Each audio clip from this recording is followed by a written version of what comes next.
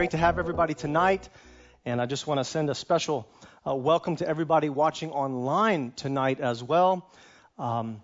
Quick update about what's going on here in Israel before we dive into the Word of God. We are on the verge of another lockdown, they tell us here. They're supposed to vote on this later tonight. This is a live service, so welcome. King's Community Live, Facebook Live, those of you watching on our YouTube channel as well. This is live. They're supposed to vote tonight, Sunday night Israel time, on the latest news for the lockdown. It might even begin as early as Friday, which means we could be locked down for all of the fall festivals.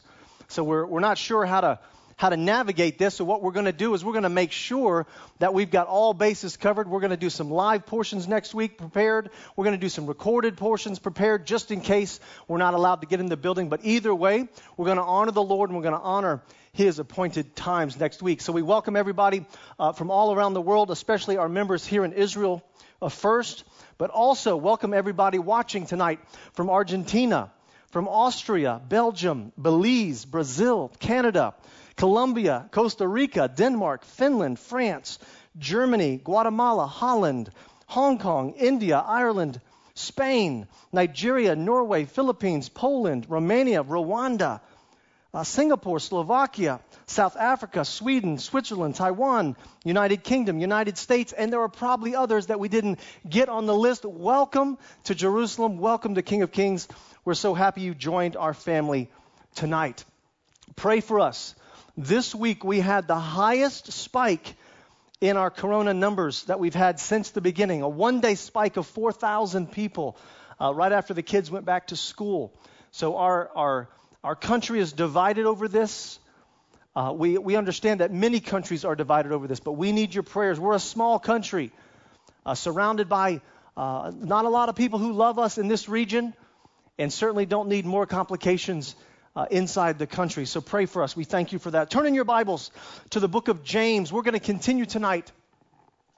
James chapter 4 in our Faith and Faithfulness series.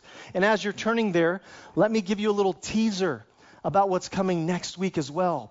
We are going to celebrate the Feast of Trumpets next week, Yom Teruah. We are going to have the blowing of the shofar next week. We already have a team preparing that, some wonderful worship. And remember, next week is the week we're going to release the brand new King of Kings worship song, the original that's been written by our team, and it's going to be in a series of new releases of worship songs that we believe catch the prophetic voice of the believers here in Israel today. And we believe that when we share it with you and all of its attributes and all of its elements, that you're going to be able to take it back to your congregation wherever you live and maybe replicate that in worship with us. So stay tuned. Check all of our channels and our newsletters for that release next week. Very excited about it. Last week, Pastor Mike did a wonderful job of helping us through the end of chapter 3 of James. He talked about the peacemaker's wisdom and needing the wisdom of God, especially in today's world, that it's hard to navigate exactly what to do. It's hard to navigate what to think and what to say. I don't know that anybody has been more fearful to say what they think than right now, including on social media. It can be a dangerous place right now to say anything on social media. People will jump on you, regardless of what side of any particular issue you're on. But let's start tonight in James chapter 4. We're going to start looking at the battle that's within us. But tonight's sermon title, if you're looking it up later on archives, Why We Do It. The why behind everything. Why we do it. Let's begin with the main text, James chapter 4, verse 1. What causes fights and quarrels among you? Don't they come from your desires that battle within you? I want to stop right there and first notice the fights and the quarrels. Okay? Catching up with last week, the peacemaker's wisdom, peacemaking between brothers and sisters. But now the thought is continuing because we know in the ancient text there was no chapter break. So the thought is continuing here, and the context is important, that there's fights and quarrels going on. Why are they going on? Because they're caused by something. And here, James says that they're caused from a battle within us. So what is the battle going on inside of us? Well, it says that the battle is over the desires that are happening within us. And this is really a consistent theme that we've heard before from the Apostle Paul in the book of Romans. I'll remind you of Romans chapter 7. He says, "For I know the good itself does not dwell in me, that is, in my sinful nature. For I have the desire to do what is good, but I cannot carry it out." Jumping to verse 21 of chapter 7. "So I find this law at work. Although I want to do good, evil is right there with me. For in my inner being I delight in God's law, but I see another law at work in me. It's waging war against the law of my mind, and it's making me a prisoner to the law of sin at work within me." You see, Paul was acknowledging that there's a constant battle. And let me be clear here. For those of you that may be new to Yeshua, new to the kingdom of God, new to faith, and you might be saying, "I'm discouraged that the temptation of sin didn't just leave me when I gave my heart to the Lord." No. It's not always how it works. The sin will leave you, but the temptations are always going to be put in front of you day after day. And Paul is even acknowledging, one of the patriarchs of faith, that there's a battle within him over his evil desires. His sinful nature, his flesh, and his spirit are battling it out. And James picks up on the same thing. But what James is saying is that, yes, there's a battle within us, and there's evil desires that are clashing within us. But if we don't get hold of these, they cause problems in our relationships. And that's where James starts to drill down a little bit.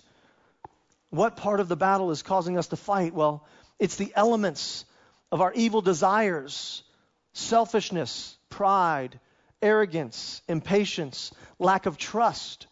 You see, all of these things are poison to relationships, and they come from an evil desire.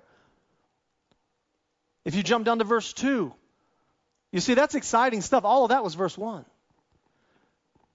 Can you imagine what's about to get here? What's about to happen now? That was one verse. Look at verse 2. He says, "You desire, but you do not have, and so you kill."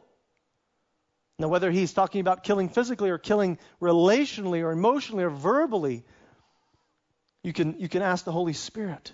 "You covet, but you cannot get what you want. So you quarrel and you fight. You do not have because you do not ask God."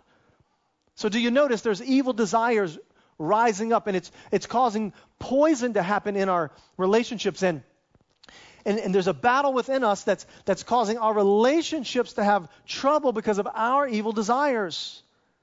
And now we want something, but we don't get it, so we're jealous of somebody else.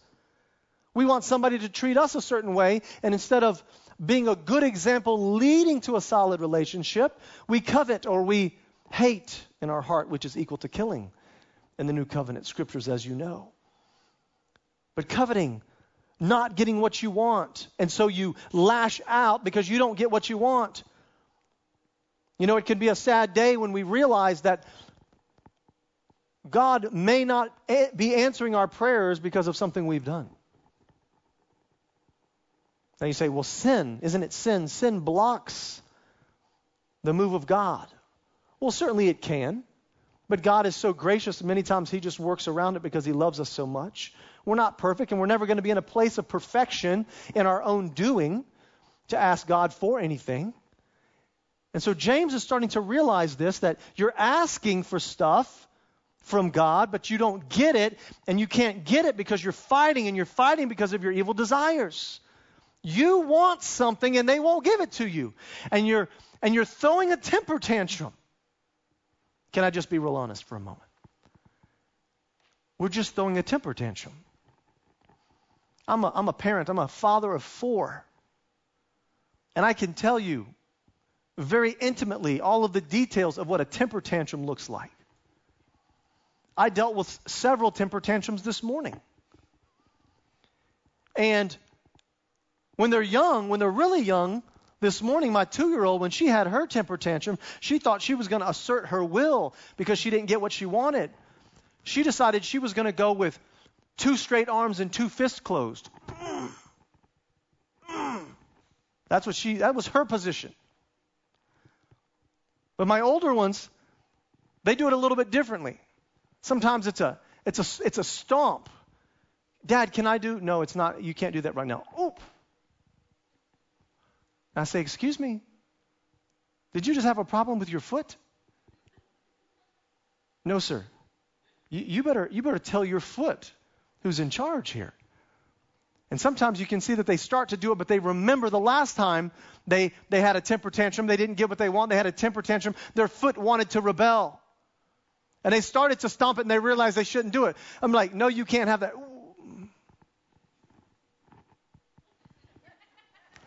And I commend them. Good job. I saw your foot wanted to rebel, but I also saw you exercise self-control. As they get a little bit older, maybe it's not the arms. Maybe it's not the foot. Sometimes it's the shoulders. I'm sorry, no, that's not good for you. You can't do that. Oh, the shoulders go down. Sometimes the mouth goes open.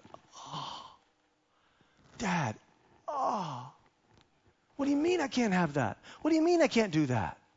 What do you mean I can't go there? Oh, shoulders and mouth. Oh, temper tantrums. And you think that they are reserved for the children. No.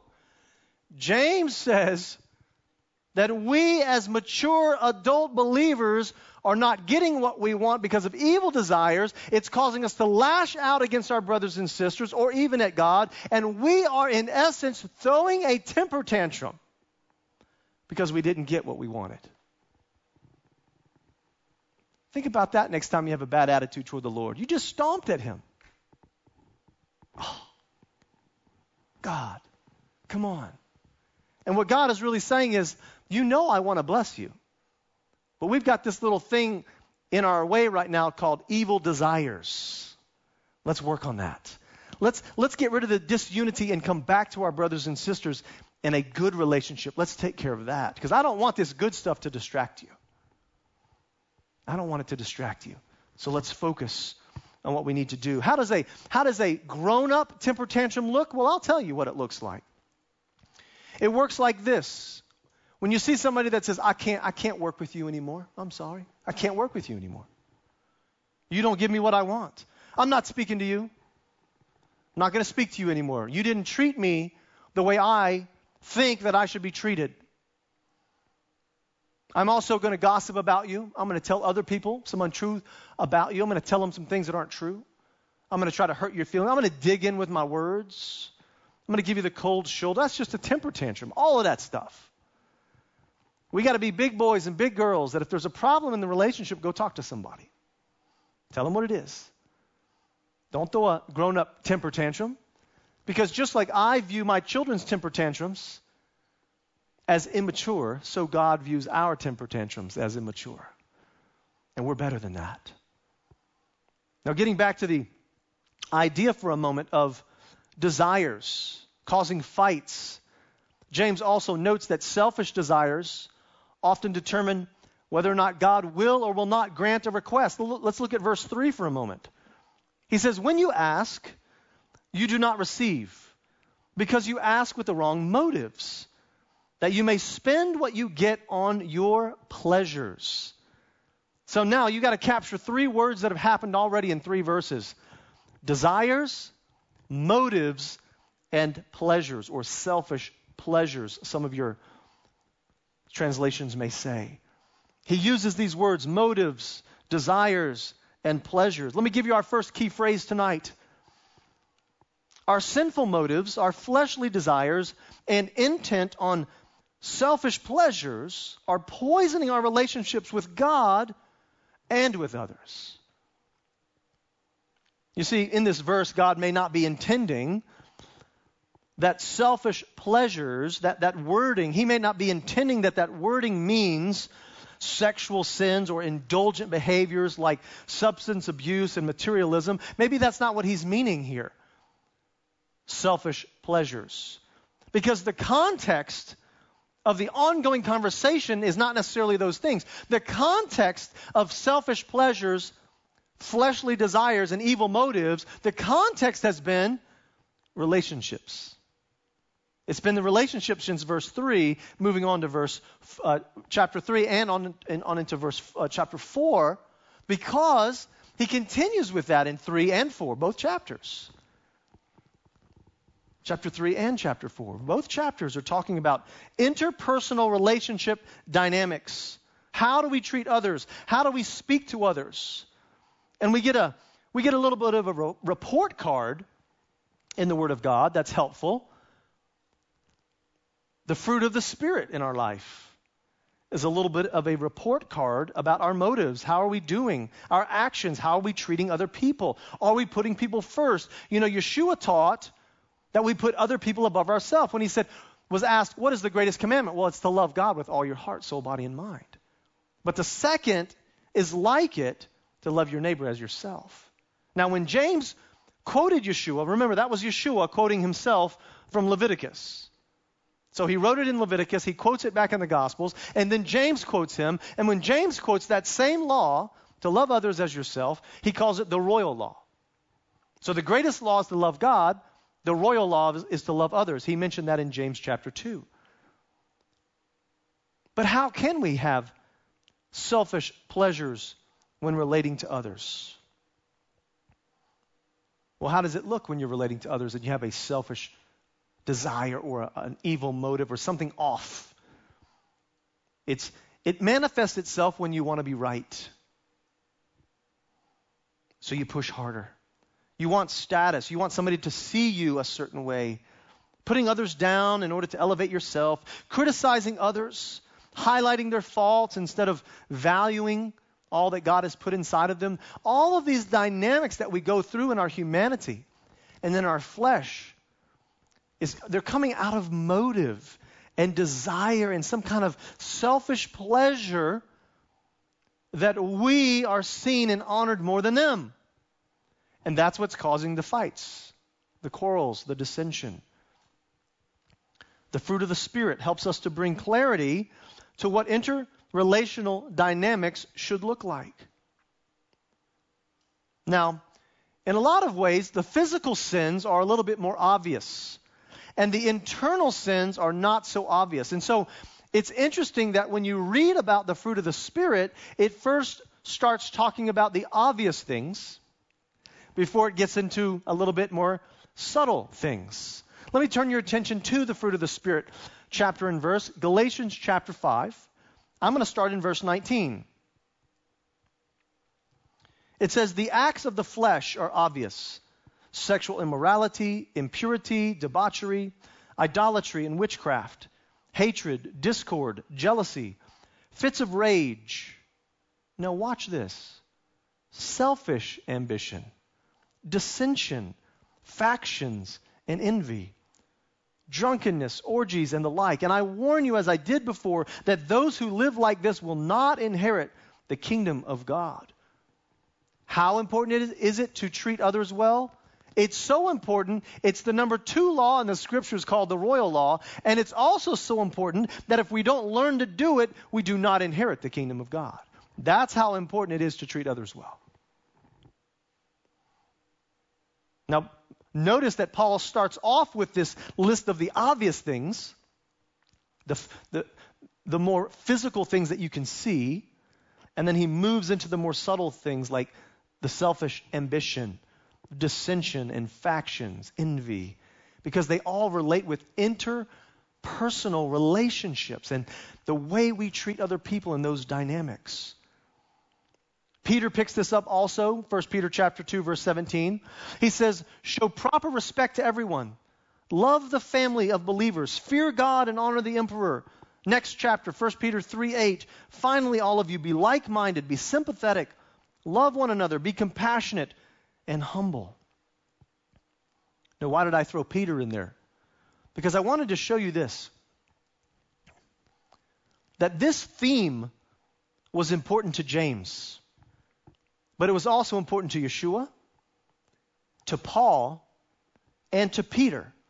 Meaning all of the head apostles, as they launched new congregations, as they laid hands on pastors and elders and leadership teams, as they traveled and they brought the whole new covenant community together in its early stages, all of these major apostles realized that they were all seeing the same thing no matter where they went. They were seeing a breakdown in the way that we treat others. The way that we love and honor and speak well of other people. The way we believe the best in them. Even when maybe we don't have all of the facts, we still believe the best in them. Even when they've wronged us, we still believe the best in them. when there's missing puzzle pieces of information, we're careful to put the right puzzle piece in there to believe the best in people. 1 Corinthians chapter 13 even mentioned this in the love chapter. As you get toward the end, it says that love believes all things and love hopes all things. It's a positive outlook on life and a positive outlook on people. We believe the best in people.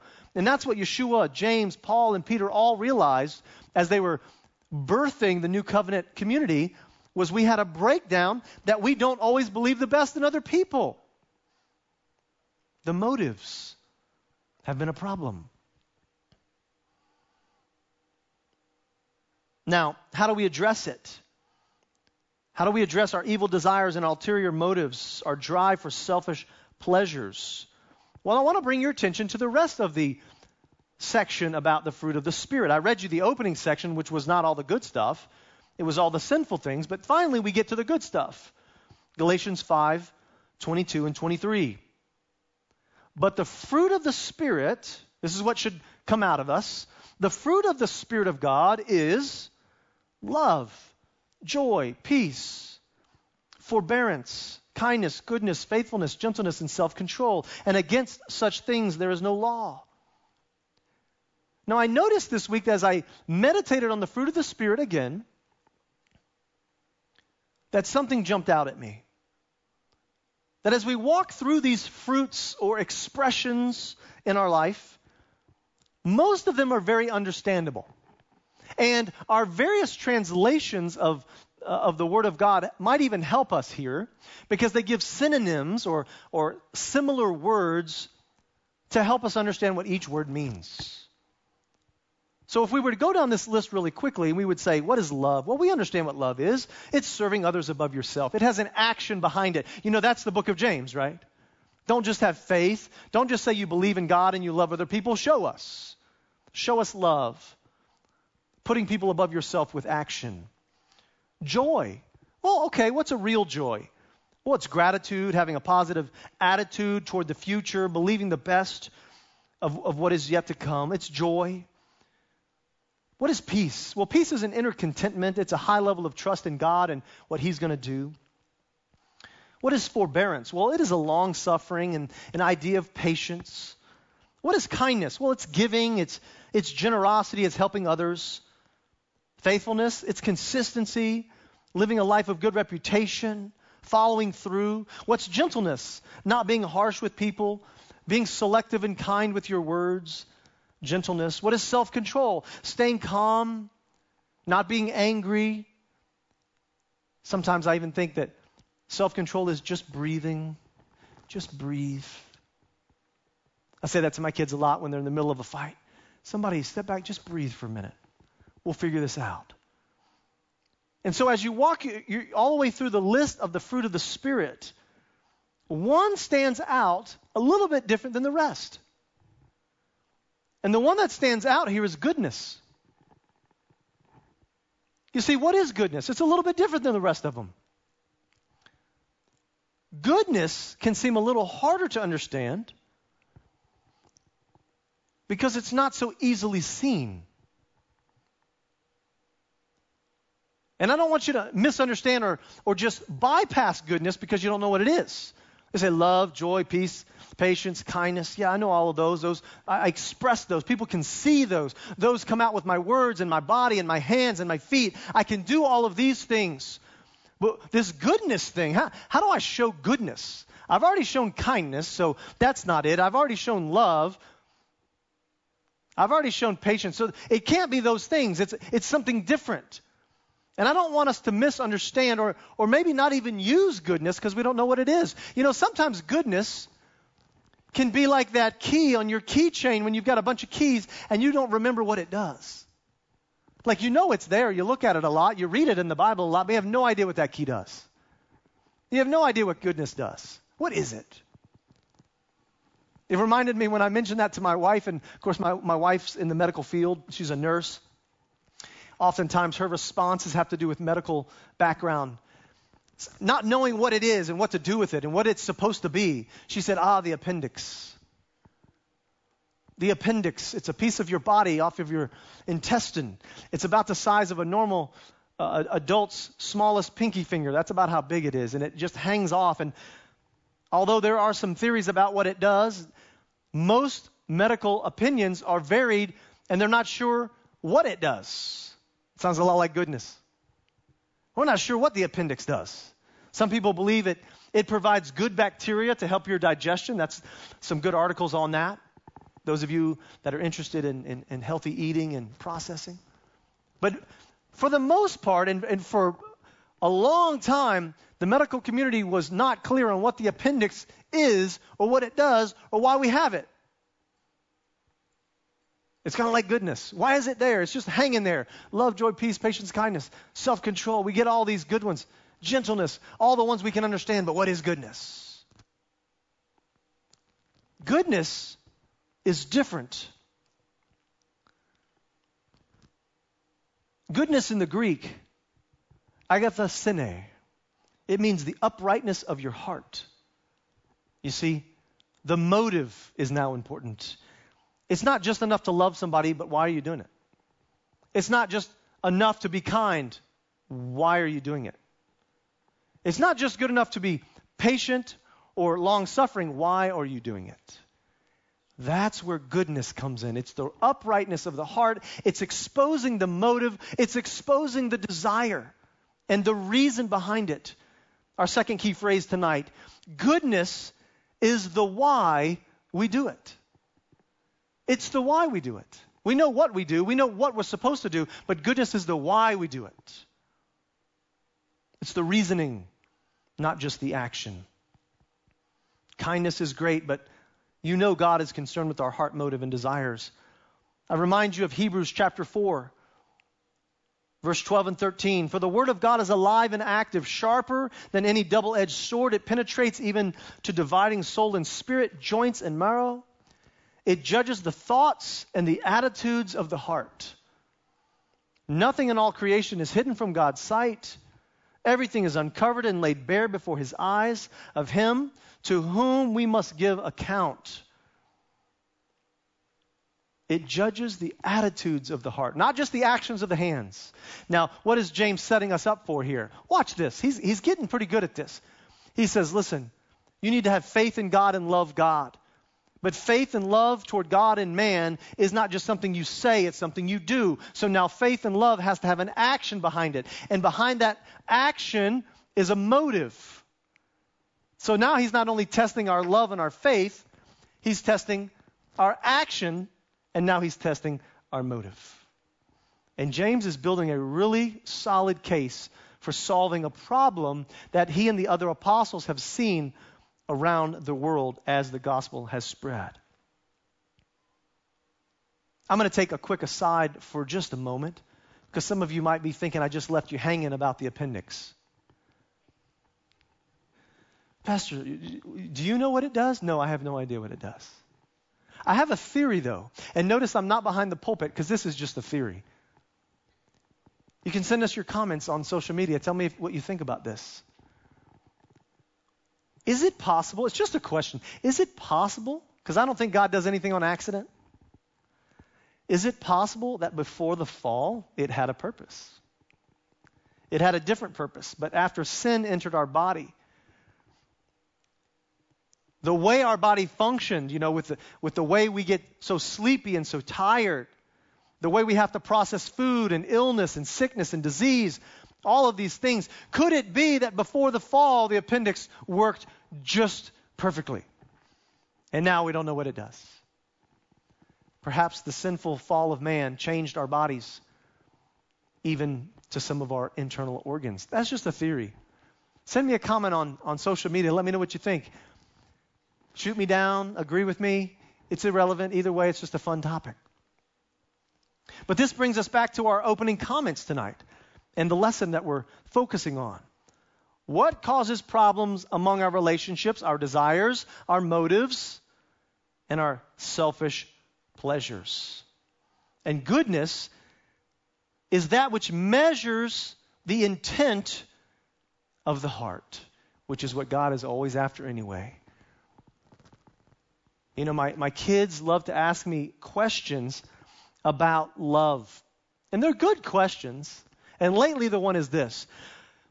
Dad, you know that the way God built love, right? That he gives us a choice that we can love him or not love him. And I said, right, it's always a choice. Well, why wouldn't he just create love differently that we didn't have to pick a choice? And I said, well, then it wouldn't be love if there wasn't a choice. Because God wants the motive of the heart. He doesn't want you only as a soldier. He wants you to want to be a soldier. Right? He doesn't just want you to be a servant. He wants you to want to be a servant. Some of you may have had this circular conversation at some point in your marriage. Would you please go do the dishes? Or would you like to do the dishes? That came up one time in my family. Honey, do you want to do the dishes? No. I don't. What? Well, if you're asking me a question, do I want to do the dishes? No, the answer is always no. I never want to do the dishes.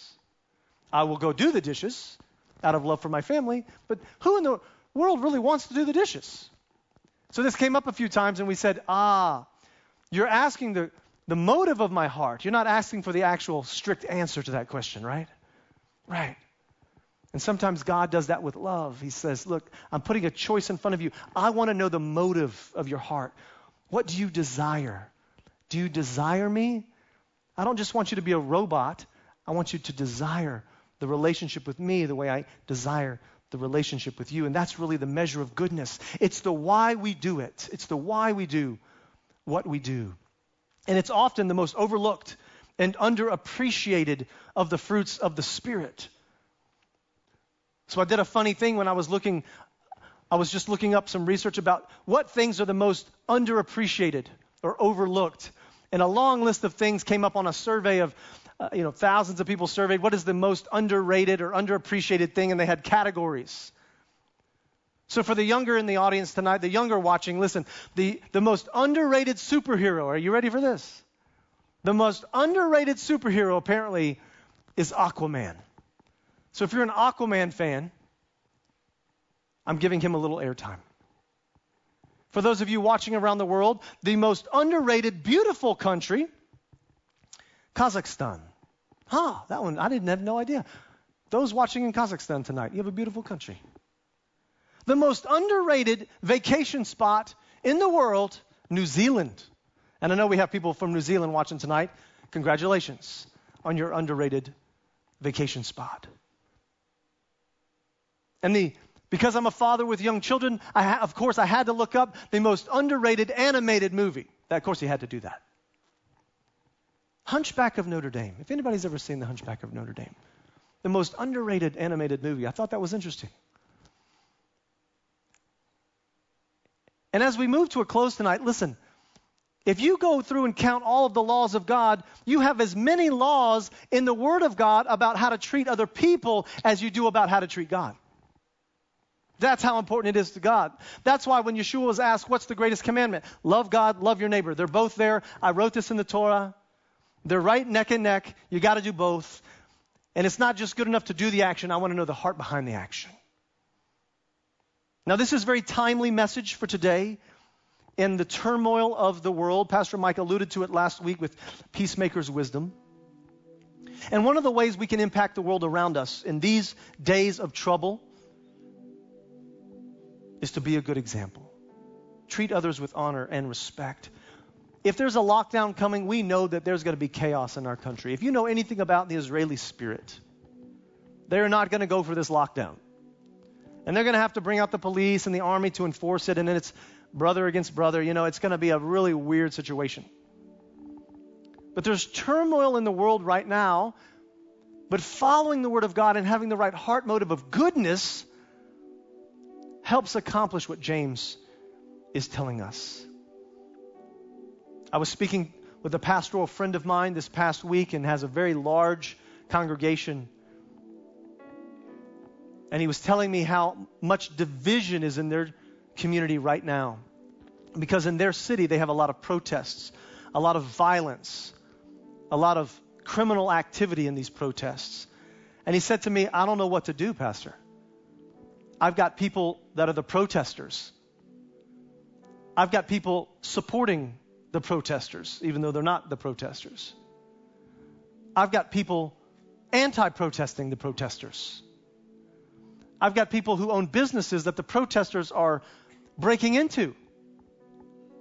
I've got people in the community volunteering to defend the business of the other member who has the business who the protesters are breaking into. And they're all in my congregation, and they're all fighting, and I don't know how to solve this problem. I said, yeah, that's a timely word. Go read James chapter 4. I'm going to be preaching on it this week because James was feeling it. Paul was feeling it. Peter was feeling it. Yeshua was feeling it. And they all encourage us, go back to the motive of the heart. So let me close with this verse, James chapter 4, the main text, verse 10 and 11. Humble yourselves before the Lord, and he will lift you up. Brothers and sisters, do not slander one another. Anyone who speaks against a brother or a sister or judges them speaks against the law and judges it. When you judge the law, you are not keeping it, but sitting in judgment on it. Be a peacemaker. Treat others well. Promote unity in the body. Believe the best in others. Be a high trust person, even if you get burned a lot. All of these tools start with checking ourselves and our inner desires and our motives and the goodness of our heart. And that's why the Bible calls it goodness, because it doesn't want you just to do the action.